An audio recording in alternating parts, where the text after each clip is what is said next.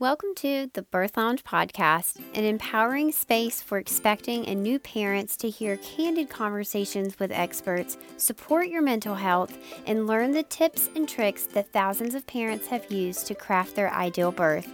We will answer all of your questions, the scary ones and the weird ones, to help calm your fears and feel confident going into your birth. I'm going to help you redefine what birth and motherhood looks like and how to embrace your journey.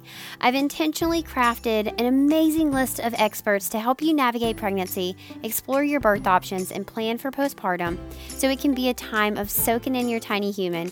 We're going to go there on all the hard topics so that you can dive into finding your confidence and freeing yourself from fears around childbirth. With almost 10 years of experience in family education and a master's degree in human development and family studies, I created this podcast as a way to share information so parents can make educated and informed decisions about their care during pregnancy and childbirth. This is a birth community driven by evidence-based information and research in hopes to help you explore your options, understand your rights, and know what choices you have along the way. I'm your host, Hee Hee. Now let's get to the good stuff. Hello, have you heard about my completely free class that teaches you 6 evidence-based ways to avoid a C-section and reduce your tearing in labor by up to 50%? And remember, I mentioned it was completely free. This class is going to teach you how to advocate for your preferences in the birth room so that you can have a birth that's filled with joy and not birth trauma. Advocating for yourself starts with being empowered with the right information so that you can ask the right questions and confidently make decisions during labor based on what feels good to you and your baby. But here's the thing.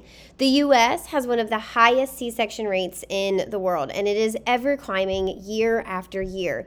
And it's not because the system is broken, albeit it is, but it's really because women don't have the tools to navigate that broken system. We may not be able to change the system before you have your baby, but what we can do is change how you operate within that system. Change the conversations that you're having with your providers. Change the places that you are getting your information to help you have informed conversation with your doctor before you have your baby. I want to teach you how to do that. We know the reasons that our C-section rates are climbing. We know the reasons that inductions happen so often, and we know the reasons that babies end up in the NICU. I want to help you avoid all of that so that you can have a birth that you love. You can find my free class at thebirthlounge.com/C-section so that you can learn 6 evidence-based ways to avoid a C-section and reduce your tearing in labor. Again, that is thebirthlounge.com/C-section. See you there. Bye. Hello. Welcome back to another episode of the Birth Lounge Podcast. All right, you guys. Today, we are diving into online bullying, particularly mom shaming and mom bullies and all that jazz. What it's like being a mom in today's world with the internet as brutal and savage as it is.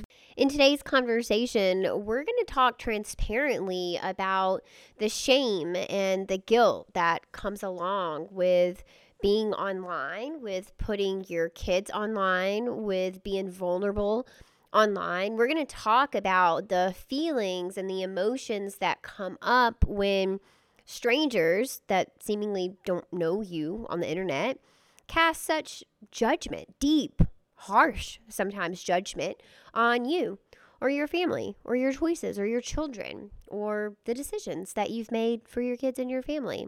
I wanted to talk about this conversation because I feel like as our world goes on and on, it just keeps getting crazier and crazier. And I feel like people are getting more brutal online. I feel like this online territory is becoming more polarizing instead of bringing us together, which I hate to see. I don't love to see people become more radicalized in what they think and feel. I don't have anything against radical beliefs. I hold some radical beliefs myself. What I have a problem with and what I, really don't love to see online is when people are so radical in their thinking that it distorts their own reality. They believe that they have the right to speak to somebody rudely online, or they have the right to hijack someone's complete post, or they have the right to cast judgment on that person. I'm not new to being bullied online. I'm not new to haters coming in. I'm not new to any of that.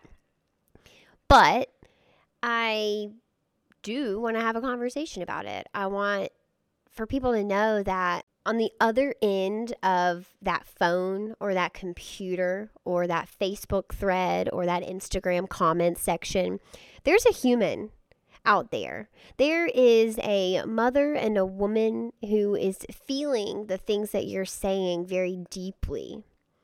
She's internalizing the things that are left in her comment section, that are said about her family, that are said about her children and her parenting decisions. And so I thought that this would be a really nice conversation for anybody who has experienced bullying in the past online.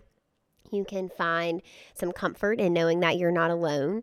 You can hear that the feelings that you felt and the emotions that soared through your body are the same things that the rest of us feel too when people are ugly to us in the comment section, or when strangers judge you without even knowing anything about you or who you are, or they're making judgments based on simply what you allow them to see of your life online.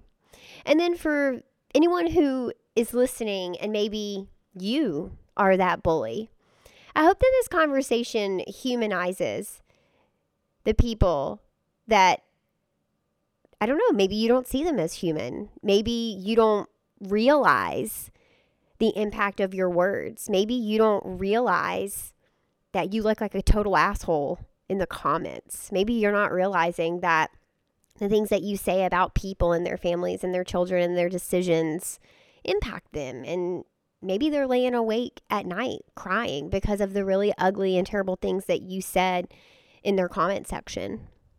When I was thinking about what professional I would have on the podcast to talk about online bullying, my friend Taylor Kulik immediately came to mind, because I feel like she gets heat every single day, every single post.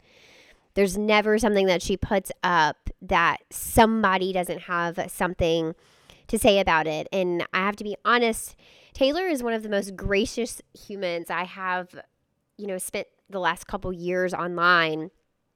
And I've watched the comment sections, and I've watched people have the pitchfork posses come after them, and I've watched the dumpster fires and the attacks in the comments, and Taylor navigates that so beautifully. She is one of the kindest humans, and she also is firm in her belief. She knows what she believes, and she's got the data and the science to back it up, and she posts about it, and she never lets people bully her out of posting or thinking or saying the things that she says. Taylor is an occupational therapist turned holistic sleep and parenting educator, and that's how I first began to follow her. Is I was very aligned with her sleep education and the way that she guides parents to finding what works best for their families. She's developed a passion for helping parents understand their babies and optimize sleep in a way that is respectful and realistic without sleep training, which, I love. Tranquility by Hee offers sleep support as well, but we don't sleep train. We do just healthy sleep foundations based in biological newborn sleep, because your baby is designed to sleep. They're human. They need sleep to live, to survive. But our world, our everyday adult world, is not set up for that. I do wish that I had Taylor on here to talk about sleep, because I know that's such a problem for so many of you, but I'll have her back on to talk about sleep. In this episode, I really wanted to dive into how she stays so firm and solid in her faith and in herself, and how she stays so gracious to the people that are really, really ugly to her online. She is someone that I have long admired the way that she handles the controversy and the conflict and is always putting out love and light. And I know that for me personally, that is somewhere that I have a lot of growth. I try hard, but at some point I do reach that line in the sand, and I'm going to have to match your energy. If you're being a dick to me, I'm going to bring that big dick energy right back at you. And Taylor never seems to get there. She is always so kind and gracious. And so, without further ado, Taylor, welcome to the show. Thank you. Thank you so much for having me. I'm so excited to have you on the show today and to share this conversation with our listeners. I think that the topic of online bullying is something that has touched probably every single household, maybe across the world. I was going to say in America, but maybe across the world at some point or another in some sort of fashion. I'm not a mom, so I don't get mom shamed or like mom bullied, but I have strong opinions and I'm in a contra industry, right? One that brings out really strong and intense feelings in people. And so I get bullied and hate and all sorts of stuff on the internet all the time. Sometimes just opening yourself up to the internet, it just kind of comes with that. Where do we even begin? I think I want to just hand over the mic and say, like, take it from here. Like, mom bullying and shaming and Yeah. online stuff. Yuck. Oh, yeah. So, I mean, I think, this is such a complicated Yeah. discussion. I It's feel deep. like a lot of people don't even fully understand what mom shaming is, Mm, what bullying is, because we see a lot of accusations of, well, you're mom shaming because you're sharing information, or you're mom shaming because you're not validating my decision. And then on the flip side of that, a lot of times what we have now is the people who are accusing, like online educators, for example, of mom shaming are then actually shaming and bullying the people that they're accusing of shaming and bullying. So it's like this like upside down, topsy-turvy, like crazy thing that doesn't even make sense. Like I get shamed and bullied. I get told you're an awful person. You're irresponsible because you're shaming. You should be ashamed of yourself. yes. I mean, that's literally the definition of shaming. And so I think it's this really interesting like disconnect, or I don't know what it is exactly, because like, sure, there are absolutely people online that talk about certain topics that do shame and do Mm-hmm. say, for example, sleep training, right? I talk a lot Mm-hmm. about sleep training. There are people online that say you're a bad mom if you sleep train, or you're neglecting your kids if you sleep Yeah. train. But like, that's not what I say. I don't say those things. I don't think those things. Like, Right. truthfully, I think most parents are doing the best they can with the information that they have. And the problem is they don't have access to good information. So when I educate online about sleep training, for example, I'm saying this is what babies need. This is what babies expect. This is what happens when you sleep train. Here's what you need to know before you make a decision. That's not shaming.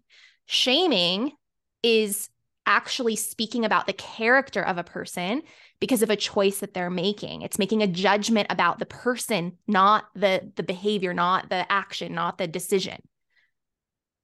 But then you have people that get offended and have some hurt, like deep down in them. Maybe they don't feel confident in their decisions.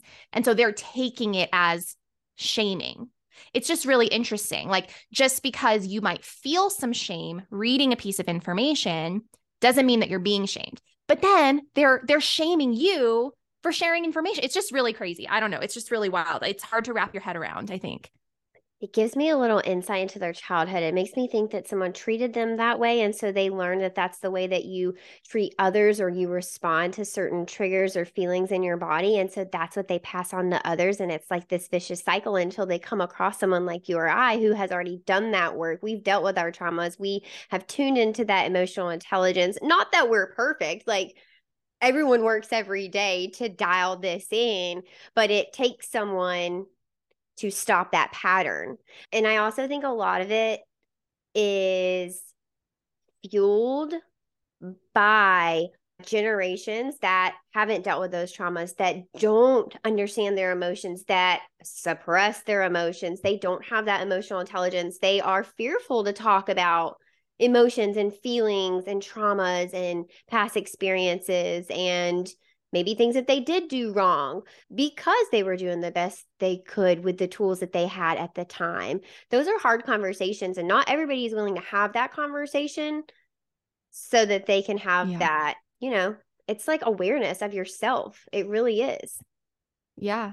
Oh, that's totally 100% what you said. I actually made a post about this a while back that, it's interesting that the people who come to me and accuse me of shaming and call me names and tell me I don't deserve to be here educating parents and all of this stuff, they're saying these things to me. They're shaming me because they, for some reason, feel shamed. And it's almost like, it does, like you said, it clues me into maybe how they were raised and how our society and just in general treats people and, children and adults for making mistakes. Because in general, our mainstream parenting tactics and strategies is to shame children when they make a mistake, when they do something they shouldn't be doing. It's the good child versus the bad child. You're a good child if you make all the right choices and you're kind and respectful and you listen and you obey.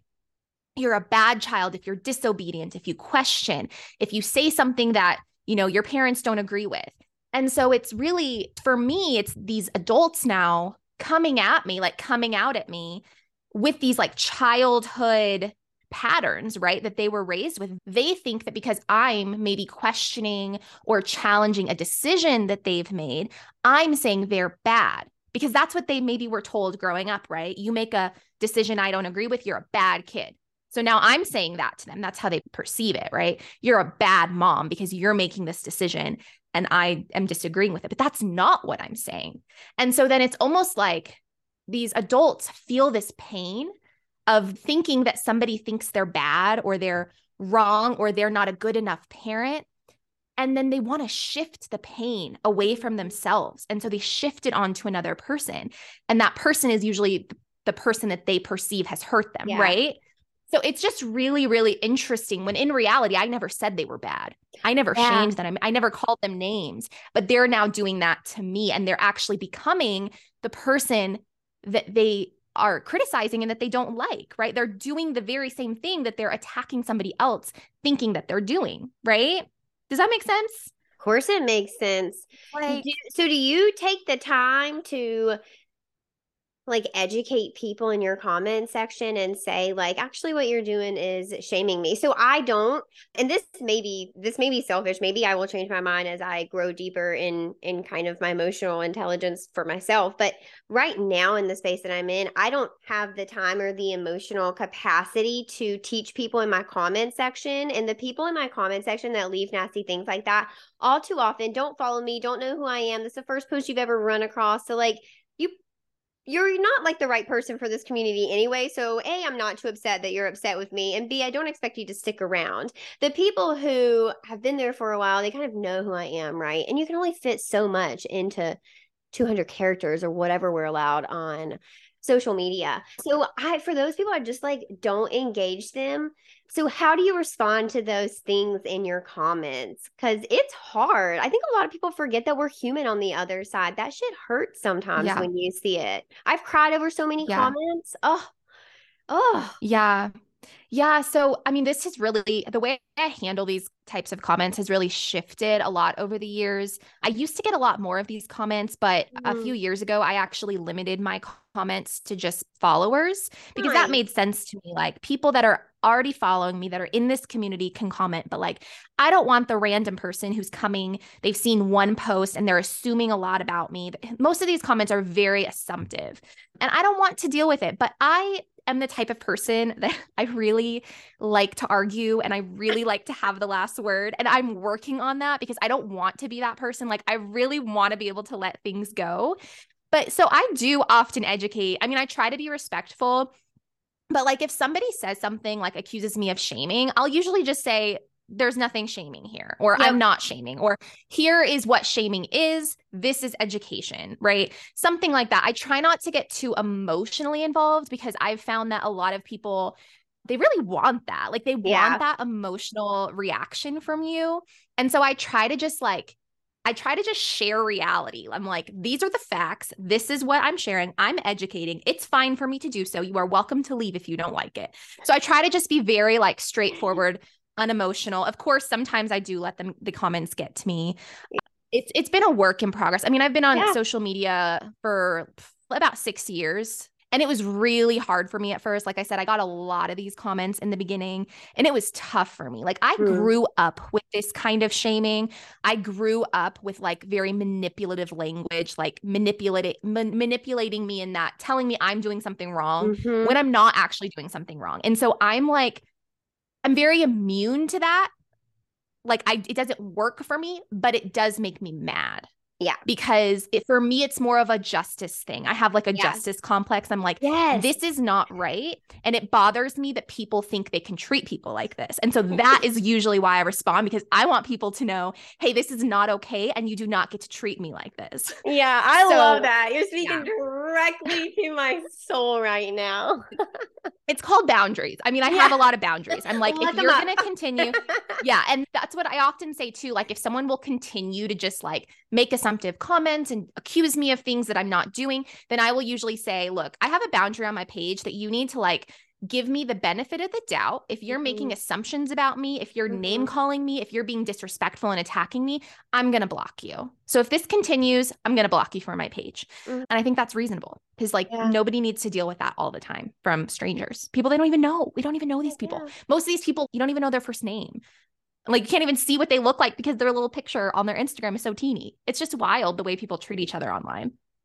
Yeah, I think it's a bunch of like bots, or I think it's a bunch of people who I'm not even gonna be nice. I'm like trying to figure out a nice way to say it. I think it's a bunch of losers online who like are unhappy about their life. And like I don't typically call people losers, but like people who are just making fake profiles, like trolls to like upset people. That's annoying. Don't be that person. Yuck. Like no hate, but you are a loser if you're doing that. Oh, definitely. Yeah. Yeah. I think there's a lot of people like that online.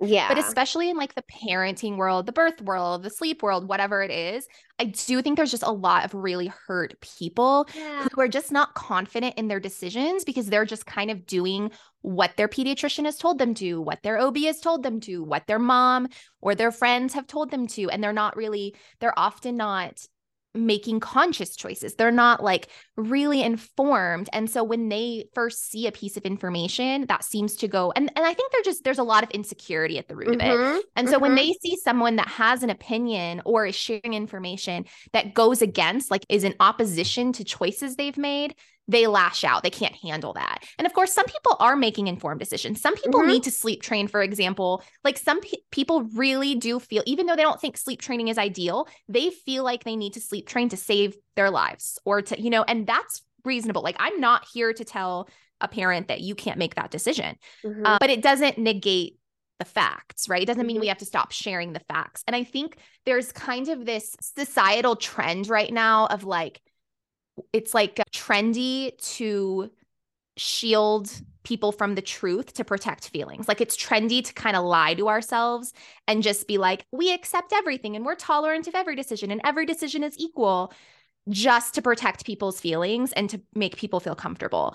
And like, that's just not what I'm here for. Like, I'm not here to like lie and distort reality and pretend that there's not like objective reality and truth in order to protect the feelings of adults.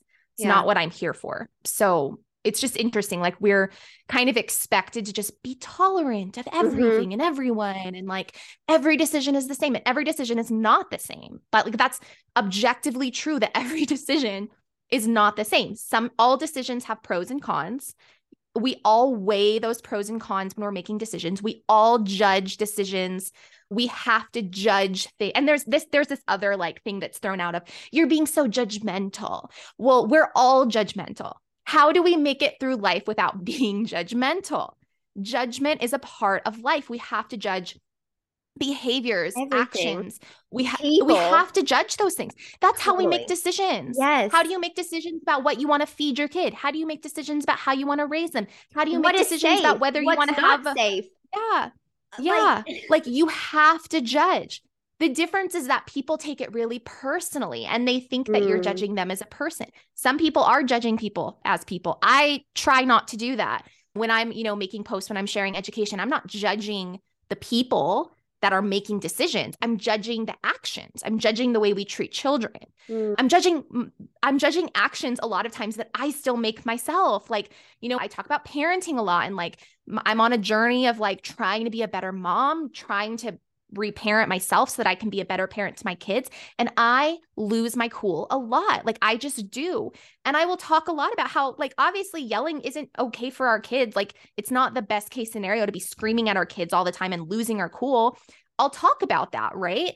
But at the same time, I'm on this journey where I'm struggling with that too. And I still lose my patience. I still get angry with my kids and parent in a way that is not in alignment with my values. That doesn't mean I'm judging myself as a parent. I'm judging the action and I'm talking about it. And how do we grow as people and as parents unless we are talking about these things?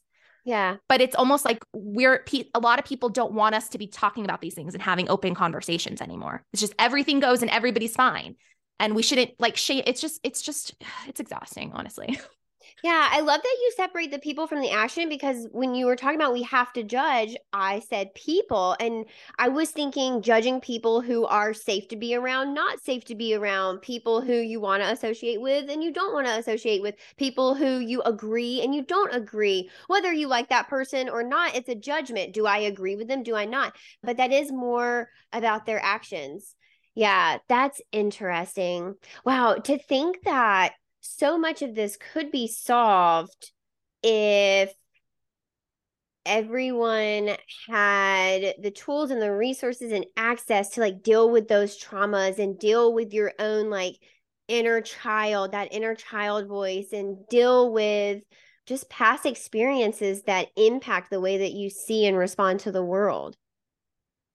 Oh, yeah. I mean, I think that's a huge part of it. Like, we have to be able to assess our decisions and assess whether we're making good choices or whether we're making the best choices we can be, whether we're treating people the best way we can. We all have to do that. And I do that all the time. Like on a daily basis, I'm at the end of the day, I'm like, okay, how did I treat my kids today that wasn't like the way that I wanted to? How can I do this differently tomorrow? What actions can I take right now so that I improve tomorrow, so that I am kinder to my kids, so that I listen more to them? How can I respectfully discipline them more effectively rather than just resorting to like controlling techniques? We all really should be doing this every day, even with my husband, like with other relationships, not just my kids. I'm like, okay, was I a good wife today? Was I a good spouse? Is there anything I can do to support my husband better? And I think it's kind of scary, honestly, that a lot of people aren't self-reflecting like that and don't want to self-reflect and just want to be told, you're amazing, you're doing the best you can. And I do think for the most part, a lot of us are doing the best we can. But within that, we can also grow. We can also improve. And like, what does it say about our culture that when people can't deal with the fact that they're not perfect? It's almost like I know that I'm not perfect. I know nobody's perfect. We all can grow, but I think a lot of people have been told you are perfect just the way you are. And everybody needs to validate them. Otherwise, they don't know what to do. And I just think that's kind of scary, because if we're not constantly self-reflecting on our actions and how we treat people, then where do we go from here? If everything is just okay. Yeah, like it's okay to act however you want to act, however you want to treat people, however you want to raise your kids. Everything is okay. Where do we go from there? How do we grow? How do we do better for our kids? It's a little frightening to me. Yeah. Ooh, that is really frightening to think about it on such a grand scale as like a societal issue, and thinking about, like how did we get here and where do we go? So is this the idea of the snowflake idea, or that everyone is soft, or is this actually selfishness? What do you think is it a combination of all of it? I don't know. Yeah. I mean, that's a really good question. I don't know. I kind of feel like maybe part of it is that it's almost like we've swung the pendulum. So like, years and years ago, a couple decades ago, whatever, I feel like people were really hard and tough on people, and like there wasn't really room for mistakes and kind of that sort of mentality. And I feel like there was obviously like this societal response to that toughness and like not leaving room for mistakes. And it's kind of almost swung to the opposite end of the extreme, where now it's like, you can make mistakes and it's fine. You're still perfect the way you are. And it's like, there's all the room for mistakes. And now we're not even going to call them mistakes. We're not even going to say you made a mistake or you're not doing, like everything is just equal. You can make whatever decision you want. It doesn't matter who you hurt. It doesn't matter. Like, it just doesn't matter. All that matters is you. You do you. You're happy. As long as you're happy and you're doing what's best for you, that's fine. And it seems like the opposite end of the extreme for me. Whereas maybe like what would have been better is if we kind of just stopped in the middle.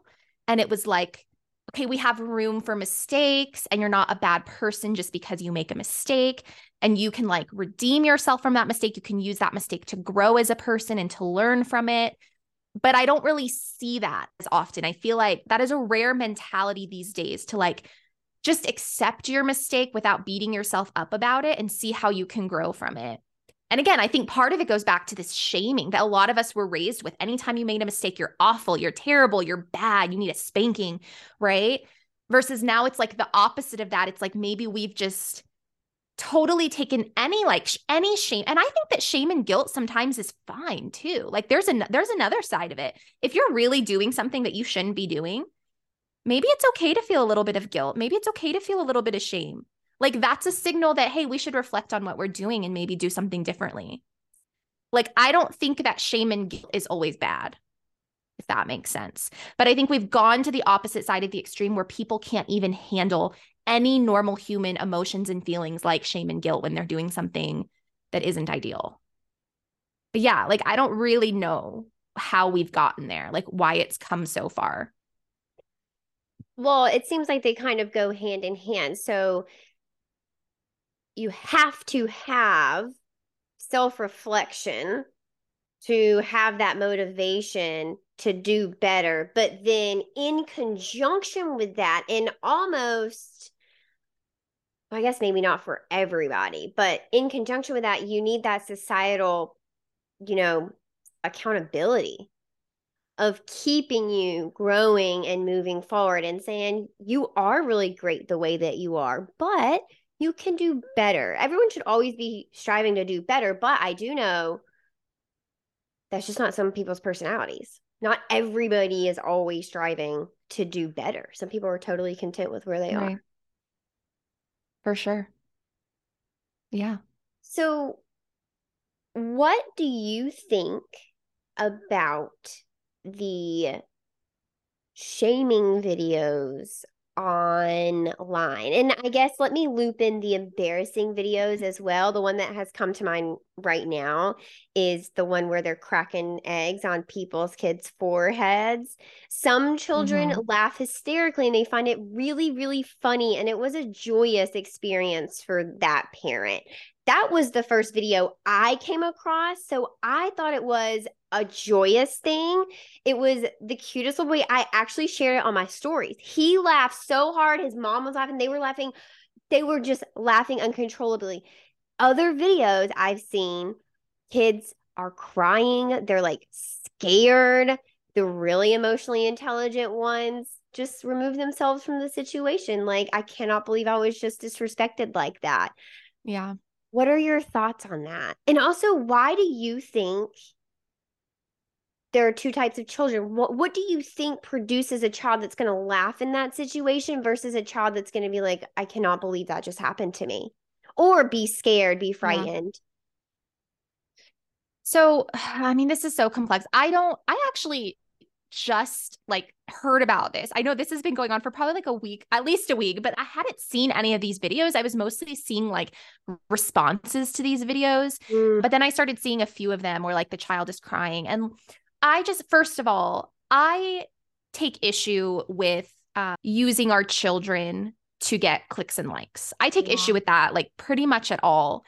But at the same time, like if your child likes it, if your child is enjoying something like that, I think what's important is consent. Like I would personally not do this to my child without asking, hey, I have this cool idea. Can I try something with you? And like asking them for permission and kind of telling them what's going to happen. Because I think if If a child is going to enjoy it, they're going to enjoy it even if they know it's going to happen. And I think it's better to ask for consent first.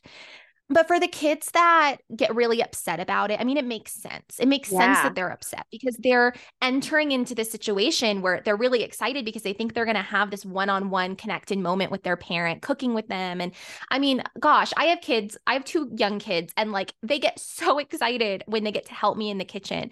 And I know that if I did something like that to them, I mean, I think both of them would be devastated and confused. And it would be like a trust thing, like a broken trust thing, right? Like, and then for that parent to post it online after their child has had such a big reaction, like I think it's one thing to go into it just being like, oh, I want to try this thing. It'll be funny. I saw it online. And then you're not realizing how your child is going to respond, and you mess up and your child doesn't like it.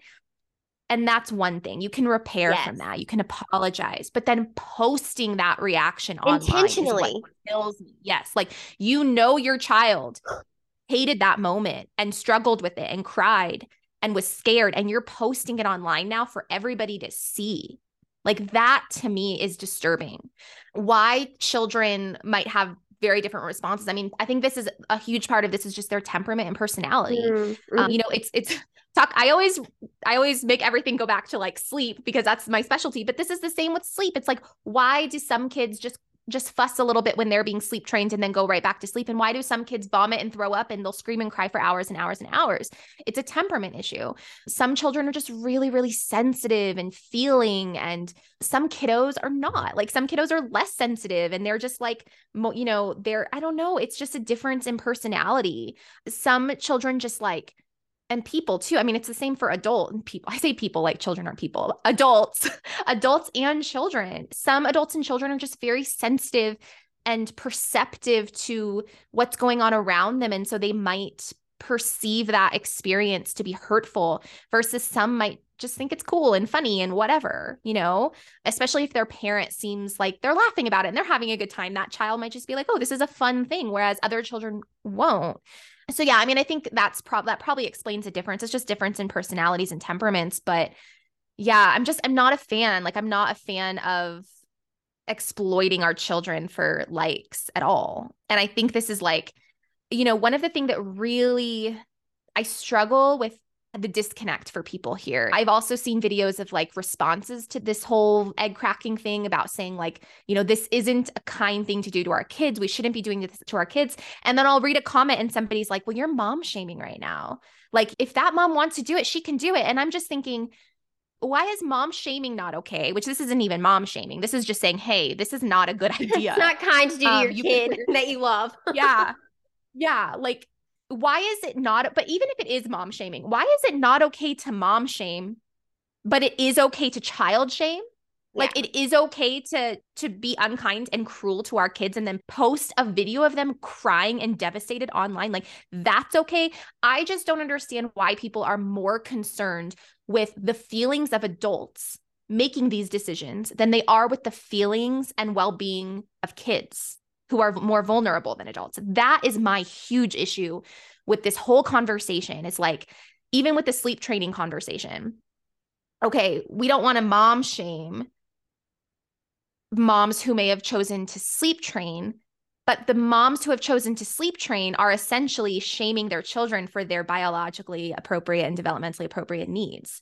They're saying, you shouldn't be hungry at night. You shouldn't need me at night, so I'm going to ignore you. Is that not a form of shaming your children?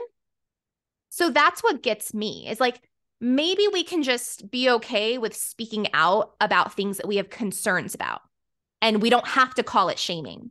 Anyway, sorry, I got off topic there, but no, not at all. I think those are fascinating perspectives. I've never thought about that. It's always those shouldn'ts that kind of get in the way, well, you shouldn't do this because it makes me feel, a certain way. Uncomfortable. Yeah. And I don't want to go there, right? So you shouldn't do what you're doing because I'm uncomfortable in my own feelings. I feel this way about myself. That's what kills me about comments in my section sometimes, is I can see very clearly why my post upset you, and at the end of the day, it has nothing to do with me. It has not a single thing to do with what I said, the words on that screen, the music, lyrics used, nothing. It was because when you saw my video, you felt something and you were afraid to go there.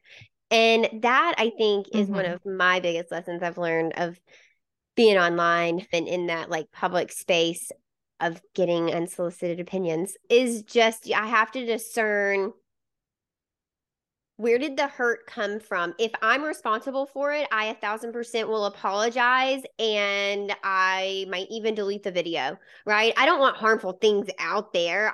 Then that opens up the conversation of do you delete it or let people, continue to see? You don't want to like cover up your mistakes. I get that too. But if something is harmful, I will delete it. I will take responsibility. I will say I'm very sorry. I will explain where I was coming from and also how I understand it was harmful, what I'm going to do in the future to fix it and make sure I don't go back there. But it's the ones that come and it's like, sister, this is a you problem, honey. Like you got to deal with that yourself. Yeah. I can't help you with that. Yeah, I think the word narcissism is really overused, but I think that there should be, and maybe there is, and I just am unaware. I think there should be like a term for like social media narcissism, because I think social media has kind of bred this form of narcissism, maybe not like technical narcissism, but it's this form of like this self-centeredness, self-absorbedness that like people think that they are the center of their little social media world. And that has been fueled by the algorithm, because when you're on Instagram or TikTok or whatever, and you're scrolling your feed, the algorithm is so good that you're often just seeing things that really resonate with you. And so much so that you kind of forget that there are other opinions and experiences and worldviews out there until the algorithm fails a little bit and something comes up on your screen that does not directly validate your life choices, your decisions, your belief systems, etc. And so then that's when people get angry. And I really do think that social media and the algorithm and the way it all works has kind of facilitated this weird version of narcissism where it's like people feel like they have to express their opinion on this stranger's Instagram post, even though it doesn't relate to them. And it's really interesting to me because like I could be sharing something just even about my own personal experiences or decisions. I remember, oh my gosh, that one of the posts that like I got so much heat from that I wasn't expecting was a post I made a couple years ago about Santa and how I said, this is our approach. This is how we handle Santa. We don't really do Santa, but this is how we navigate it. And this is what we do. And it went viral. I did not expect it to. I had people so angry and they were saying basically like, you are attacking me. You are attacking me by sharing your parenting choices about Santa. And for me, I'm like, wait, so I can't even share my own personal perspective and choices and like thought process in making those parenting choices. And now it's about you, even though it was really about me. Like, how does something that's about me and my experience become about a perfect stranger who I've never met and don't even know their first name? Like that to me is a crazy form of narcissism that people think that is how it works. Like you can just see a stranger's post and it's all of a sudden about you. That's wild to me. But it's like this self-absorption, right? Like everything has to be about me. Not just me, like me. I'm talking about like in general, people feel this way. A lot of people feel this way. And I think social media has had a lot to do with it to like create this little world where you're the center of it and you have to comment on anything that does not directly speak to you, that you do not love. It's very strange. And that's the other thing is, I might share about like encouragement for parents who don't want to sleep train, who are co-sleeping, who want to continue to do that. And these parents often need encouragement and they need some education and some validation because they're living in a culture where largely they're not receiving that. They're basically being told what you're doing is wrong. And so that's kind of like my corner of the internet. I'm here to support parents and provide encouragement for parents who don't want to sleep train and who maybe bed share. And I'll get people like come onto these posts and be like, well, this makes me feel offended because I don't bed share. And I'm like, okay, like then this post isn't for you. Maybe not all posts are for you. Obviously, like Yeah, right. Like this post is obviously like, look at the comments. This post maybe feels really encouraging or helpful or resonates with a lot of other people.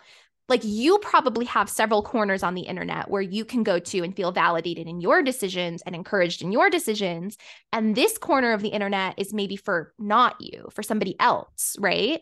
It's just interesting to me. It's like we can't have our own space to like share our perspective, our worldview, our parenting choices, but you can have yours. It's bizarre. Like It let is. people have their corners of the internet, you know? Yeah, I've never understood people who don't have the capacity to scroll on without commenting. That's just like not who I am. I don't spend a lot of time Me commenting either. online. I don't spend a lot of time commenting on people that I love and know and care for. So I definitely don't do it for strangers. Yeah. I've never understood it. Like, I think it's jealousy. I think I am jealous that you have the time to sit and spend scrolling the internet, commenting on shit you know nothing about, on people you don't follow. Honestly, good for you that you have all that Yeah. time. I'm like, I just not, that's just not who I am. I will never ever understand I it. don't But either. I don't either. anyway, I in 6 years of being on in the online space, I think that I've commented at like a disagreeing comment on a post one time mm, because it like was so just outrageously, I think, harmful to the bed sharing community. And I actually regretted commenting and I did it respectfully. But like hmm, other than that, make it a point. I do not comment. I do not I try not to follow people that are often posting things I disagree with. Like I follow some people that I yeah, don't agree with about everything, but like if they're posting things that like make me angry or dysregulated every day, I'm like, okay, it's time to unfollow because this is yep, not worth my energy. They are allowed to have their opinions, they are allowed to yes. have their perspective and share that in their space. And I do not have to choose to view it, right? I don't have to choose to be dysregulated every day by it. So I feel like that's a personal like accountability thing. Like know your own triggers, know what's causing you to be dysregulated and remove that from your life. But I think part of the problem is one, social media, the way, again, back to the algorithm, the way it works is that it kind of likes dysregulation, right? It likes Hmm. things that are really posts that are really controversial, posts that cause a lot of anger. And that's what the algorithm will often show people more often than just the like neutral post or the encouraging post or whatever. And so I think like people in general are a little bit addicted to dysregulation. Yeah. I think a lot of people like to argue and like to get into like comment battles and things like that. And I get it because sometimes I've been there. Sometimes I like even in my own comment section, I'm like, okay, someone just responded this to me and I responded back. And now I have to constantly refresh to see when they respond to me. And it's very dysregulating, but it's Yeah. like I think a lot of us who were raised in very dysregulated homes, it's kind of Feels this messed up comfortable thing to where us. it feels comfortable to us. Oh, And we have to yeah. really work on not engaging in those dysregulating behaviors and battles and things like that. But I Yeah. get it, but I'm more aware of it, I think, than a lot of people are. And a lot of people will just kind of succumb to that. I want to be dysregulated and fight people all the time. Yeah. Yeah, it does. It takes a certain level of self-awareness, and I too am really good at that now in terms of social media and comments and things like that. But it was learned, right?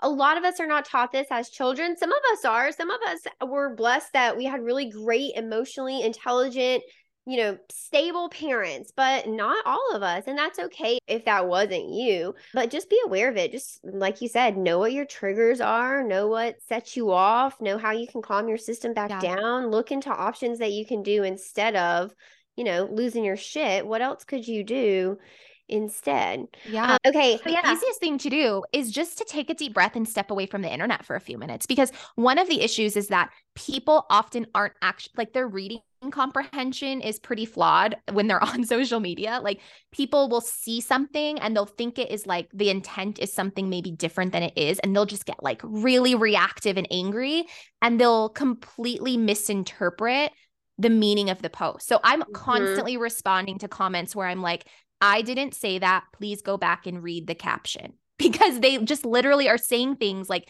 they're arguing points that I didn't make, but they're Hmm. like so reactive that they're not able to comprehend correctly. So I'm like, just go take a few minutes away and then come back and reread it. And maybe you'll find that you don't even have really that reason to be angry that you thought maybe you did.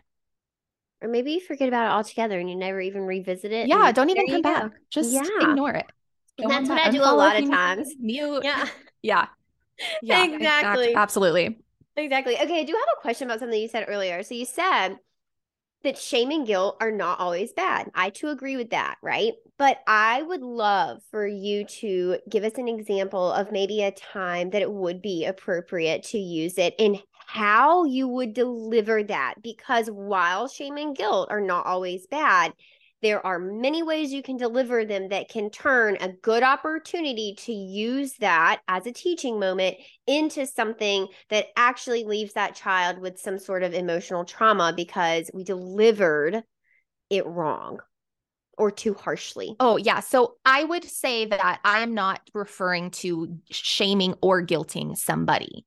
I am saying that feeling shame or guilt for an action that you did is not always wrong. So, like, an example of this is that my daughter, she's 6, she lately has been feeling ashamed when she hurt somebody. Yes. And I don't always succeed, but I try not to shame her and guilt her. I try to just handle it pretty neutrally, like remove her from the situation if needed, tell her so and so is hurt. What can you do to make it better? You're angry. You hurt so and so. Let's make it better. But she'll like go into her room and cry and close the door and like she'll be really embarrassed and ashamed. And I think that it is appropriate for her to feel that way. I'm not trying to deliver that to her, like saying you should be ashamed of yourself, but it is just a natural consequence that when you Mm-hmm. do something that hurts another person, you should feel, or you might feel a little bit ashamed or a little bit guilty. And I think that is something that we can grow from because it's an uncomfortable feeling and we don't want to feel it. And so I think it's a signal to us to reflect on our actions. I'm not saying that I think we should shame or guilt somebody. I'm just saying that I think it's appropriate sometimes to feel those feelings and then respond to them. Okay, like, Yeah, you're why not do I feel ashamed right now? you're Yeah, not stopping them from feeling those heavy, uncomfortable feelings that I think a lot of our parents did stop us. And so now, as adults, as yeah, parents, we don't know how to handle that. And a lot of times it comes out in us shaming our children when, in fact, the delivery is holding space for them. Yes, letting them know that what they did was not right.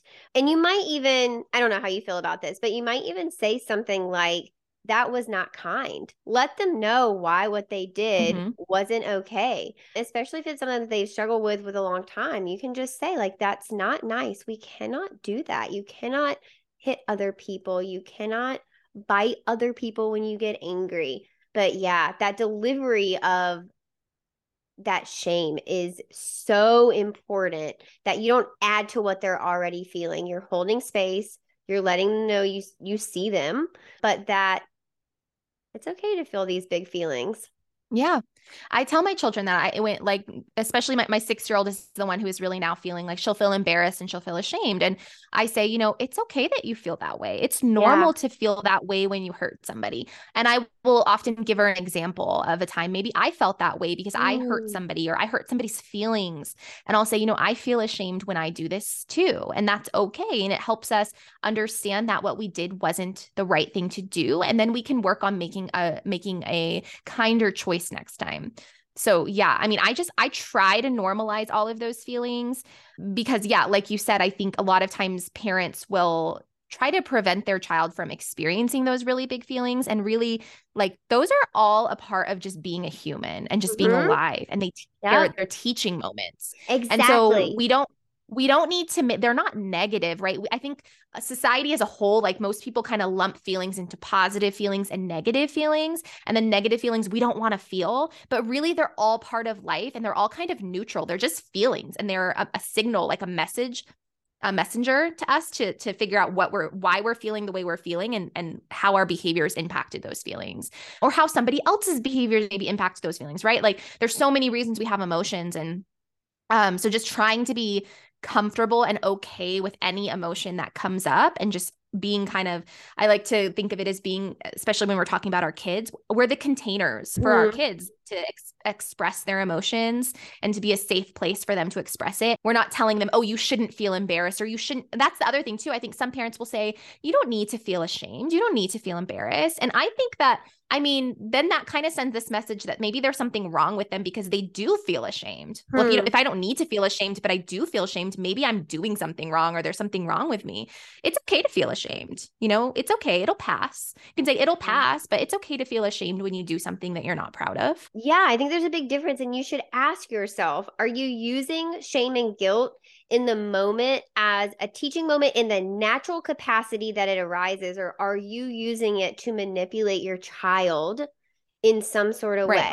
Right? So using shame and guilt as a teaching moment is natural because it's a natural emotion, but using it to manipulate them to get an outcome that you want, not natural, not okay. Big Absolutely. difference.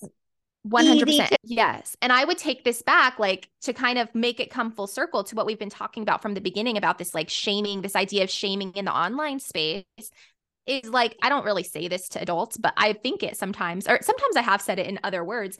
Like, if you are feeling ashamed because of a piece of information that I shared with you or that you read on my page, it's okay to feel that. That's a message. Maybe you should reflect on why you feel ashamed, because I did not shame you. But it's okay to feel that feeling. Sometimes we can use that as fuel for growth. Likewise, like you just said, there's a difference between just naturally feeling shame versus using shame kind of as this manipulation tactic to control somebody. The people that will scream at you, you're mom shaming because you're saying something I don't like. You should be ashamed of yourself. You're dangerous, blah, blah, blah, right? That is actually using a manipulation tool of shaming and things like this to try to control somebody, to try to silence somebody. So those are two very different experiences. When you read a piece of information, like, so for example, if I, followed somebody on Instagram and they said, Chick-fil-A has really unhealthy ingredients, maybe you should rethink feeding your kids Chick-fil-A. That person isn't shaming me. We love Chick-fil-A. We eat pretty healthy most of the time, but we do go to Chick-fil-A sometimes. It brings us joy. We live an 80-20 lifestyle. We're not perfect. I don't stress about everything being perfect. If I read that post and I felt shame, that person isn't shaming me. They're just sharing information, but that's my opportunity to reflect on why I feel ashamed and whether I need to act on that shame. I would say I can feel shame reading that, and then I can reflect and think, you know what? We eat pretty healthy most of the time. I'm okay with taking my kids to Chick-fil-A every once in a while. And that is a natural occurrence of shame versus if I typed in the comments, you're shaming me and you should be ashamed of yourself and you're just, irresponsible and all of this stuff to this person that wrote the Chick-fil-A post. That is me shaming them to try to control them to get them to stop posting the information that they're posting, which is not okay. Yeah. So people need to know the difference. Like they really do. They really need to understand the difference. Yeah, that's why I wanted to ask the question of using it as a teaching moment and how that delivery is done in an interaction between a child and a parent versus using it as a tactic, right? One, like I say, you're using the natural kind of experience of it versus using it as a tactic. Yeah, I think that's really important. I think shaming is, for so many people, their first defense. It's like immediately where they go. And it takes a lot of hard work to unwrite that in your system, right? To untangle all of that and to relay absolutely some sort of different foundation. It's tricky. And like, I'm still working on it as a parent. My first instinct is always to shame because I was just shamed growing up. Just everything. I was shamed, everything. I'm still shamed as an adult by my mother.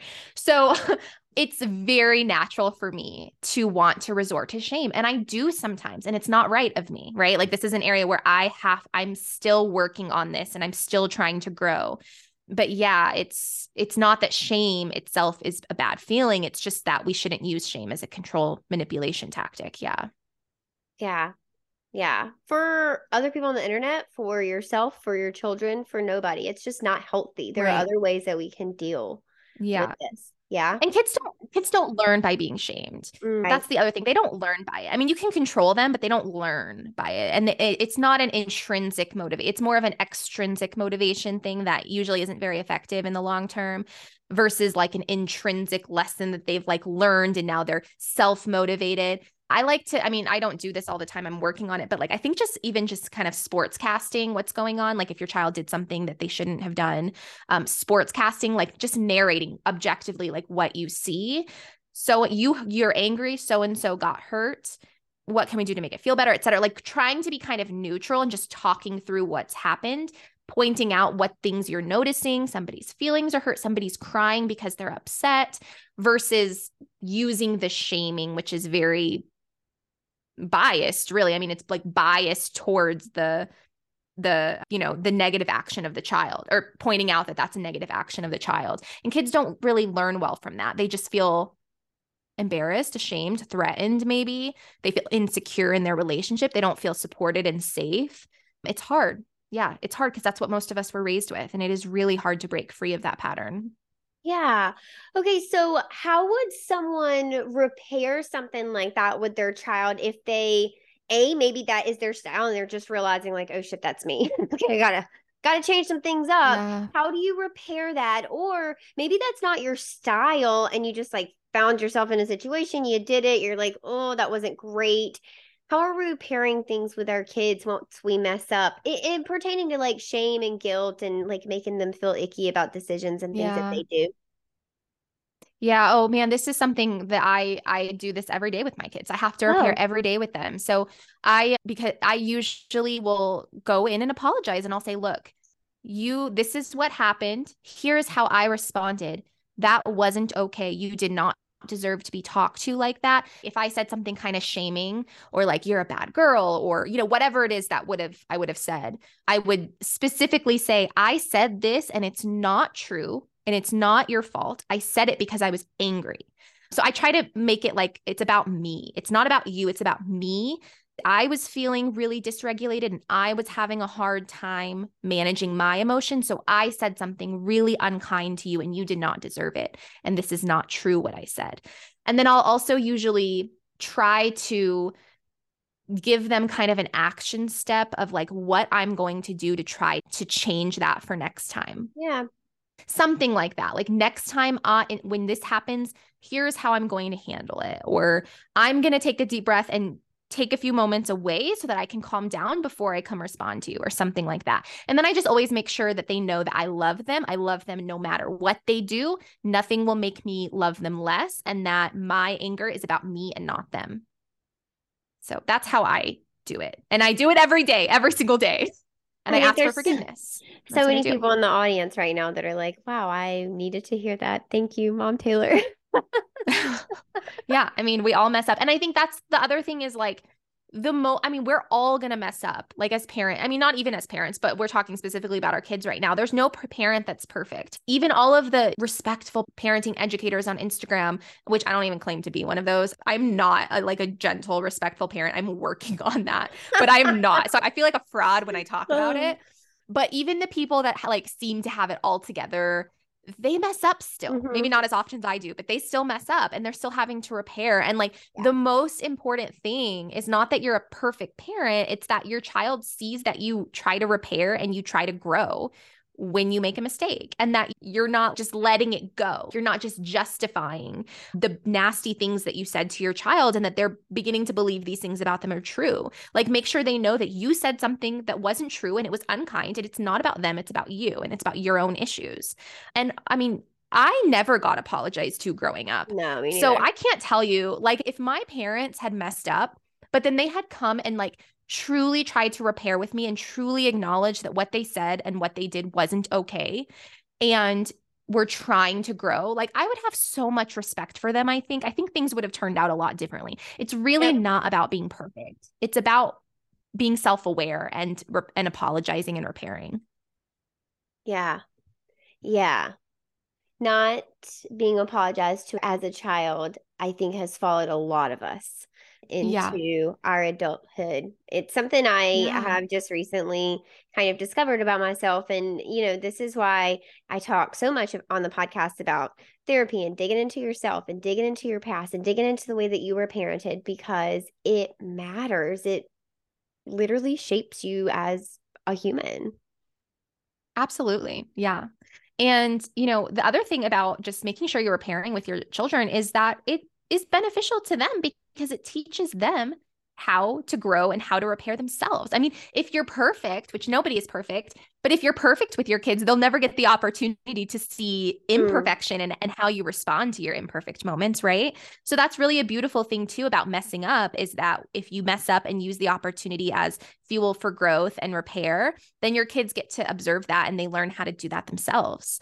Whereas, yeah, like you're saying, a lot of us didn't get that growing up. And so we had to learn how to apologize. Like apologizing has always been really hard for me because I didn't me too. get that at all growing up. I never heard people truly apologize. We just like held grudges and nobody apologized. And so like when I married my husband, that was one of the biggest things that I had to work on, was releasing my pride and admitting when I did something wrong or hurtful and apologizing for it. And it's still really hard for me. I have an easier time apologizing to my kids than I do my husband, but it's still a work in progress, you know?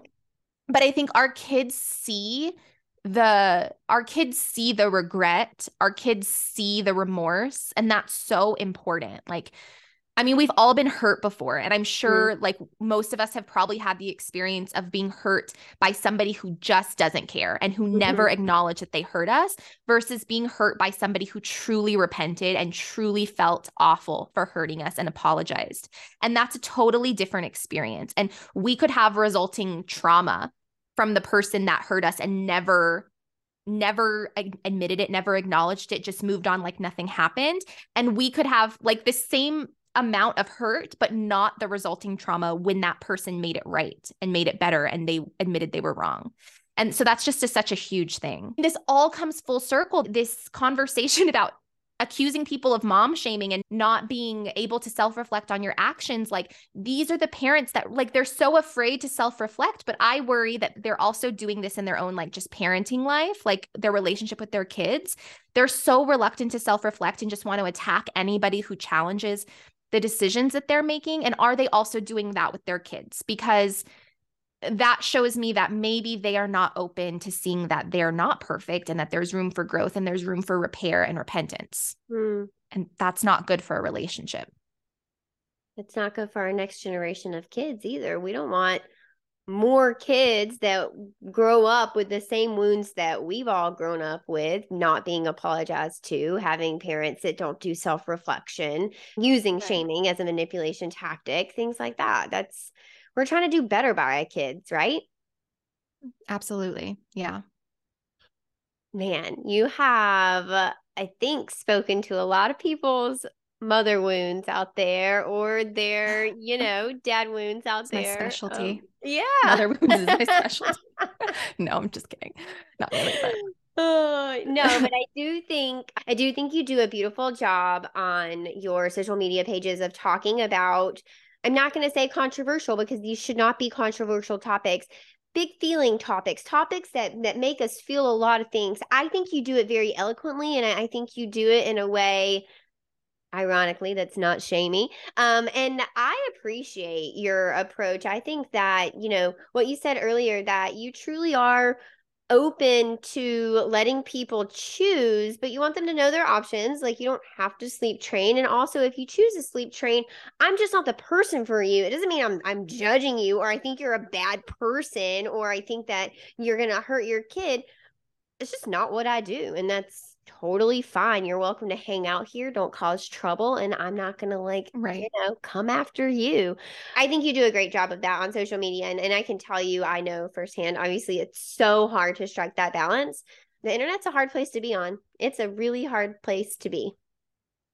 It is hard. Yeah. Thank you. I appreciate that. I try to, not perfect, but I do try to be pretty balanced. I feel like I do have a pretty balanced. I try to be balanced, but also factual. And, I'm not lying to people. I'm not distorting reality, but I feel like I'm pretty balanced. Like, honestly, I get a lot of pushback from some of the kind of people in this like very pro bed sharing, co-sleeping, attachment parenting camp, because I'm not as extreme as they want me to be, because I think that it's okay for like moms to shift patterns. I think it's okay sometimes, like if your child will sleep in the crib, like you don't have to bed share, right? If that's like every child is different in what they need, but some parents are going to do crib sleeping and that's fine and that works for them. And I'm okay with that. And some people really hate that I won't speak as strongly about things like that. Like, you know, and I'll never say you're absolutely going to harm your attachment with your child if you sleep train. You might, it depends on the child, but I'm never going to say like absolutes like this. And so I get a lot of pushback from the more extreme, like attachment parenting camp as well, because I have a more balanced, like middle of the road view. Like my view is basically parent the child in front of you and do what works for you and the child in front of you. And every child is so different. So you can't make absolute statements about any method of supporting sleep. Yeah. Look, if you stand in the middle of the road, you get hit by both sides. I find myself in the same exact boat. You know, I want people to choose what's best for them in their birth so that you don't have birth trauma. I cannot care less how your child comes out of your body. You should choose whatever is best for you. So at the end of it, you don't walk away broken. And so when I talk about elective C-sections, the natural birth community comes after me. When I talk about home birth after a C-section, the medical community comes after me. So you're never going to please everybody. I appreciate your middle of the road approach, and I'm standing right here beside you. We'll hang out in the middle together. Thank you. Yes. Yes. Thank you.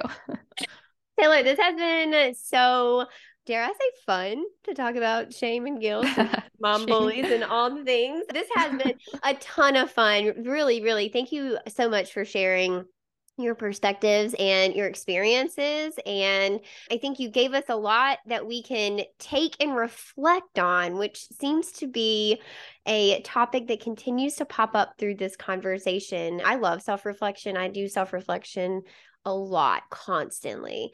And so I think it's a good practice for everybody. If people were interested in connecting with you, either about your sleep or about just being a mom and they would just want to follow along, where can they find you? Yeah, so I'm mostly on Instagram at Taylor Kulik. My website is taylorkulik.com. I have sleep courses. I do webinars. I have a teammate who offers one-to-one sleep support.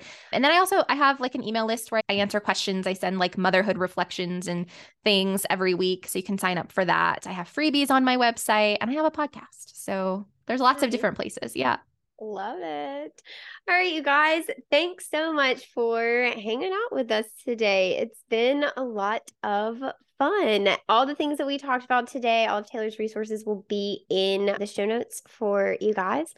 And I'll see you next week. Head over to Instagram and follow both Taylor and I. See you next week. Bye. Hey there. Before you go, I wanted to let you know that we have a newborn sleep solutions guide ready for you to grab so that you can start getting the best restful sleeps with your newborn. This guide is nearly 50 pages long and it has everything that you need to get your baby that is 0 to 16 weeks old sleeping through the night.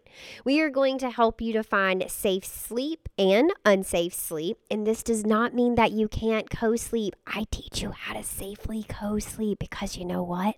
I know a lot of you are already doing it. We're talking about SIDS and routines versus schedules. I'm going to tell you how you can avoid the witching hour. What do you need to know about overtired and undertired babies? How do we understand the cortisol production and newborn sleep? What does tummy time and pacifiers have to do with anything? Is swaddling a good or a bad idea? What about cluster feedings? And I even provide you with sample routines so that you can take it directly out of the Newborn Sleep Solutions Guide and start implementing it today. I want to make sure that you are equipped and you have all of the tools and the information and the education to truly pick what floats your boat for your home and your baby so that you can get good, restful sleep. I know that you are a better parent, you are a happier mom, and that is going to give you a happier baby if your household has good sleep. So you can visit the link in the show notes to grab your newborn sleep solution, a parent's guide to restful nights in the first 16 weeks and beyond. Or you can head over to Instagram at Tranquility by Hee and DM me the words better sleep, and I will send you the link to get, in fact, better sleep starting tonight. I cannot wait to help you have more restful sleep for your whole household. Happy snoozing! Thank you so much for tuning in today. I truly do value this community and I love hanging out with you. If you found today's episode helpful, share it with a friend. Share it with someone who might also find this information helpful. I'd love to hear what you have to say and read your sweet words on iTunes. You can leave us a review, and this helps get this information into the hands of parents who might also benefit from hearing it. If you're interested in joining the Birth Lounge, you can go to thebirthlounge.com. Our blog is linked there. You can find all sorts of free information as well as how to get your access to the Birth Lounge. You can always hang out with me on Instagram as well at Tranquility by Hee. Until then, stay educated, stay supported, stay confident.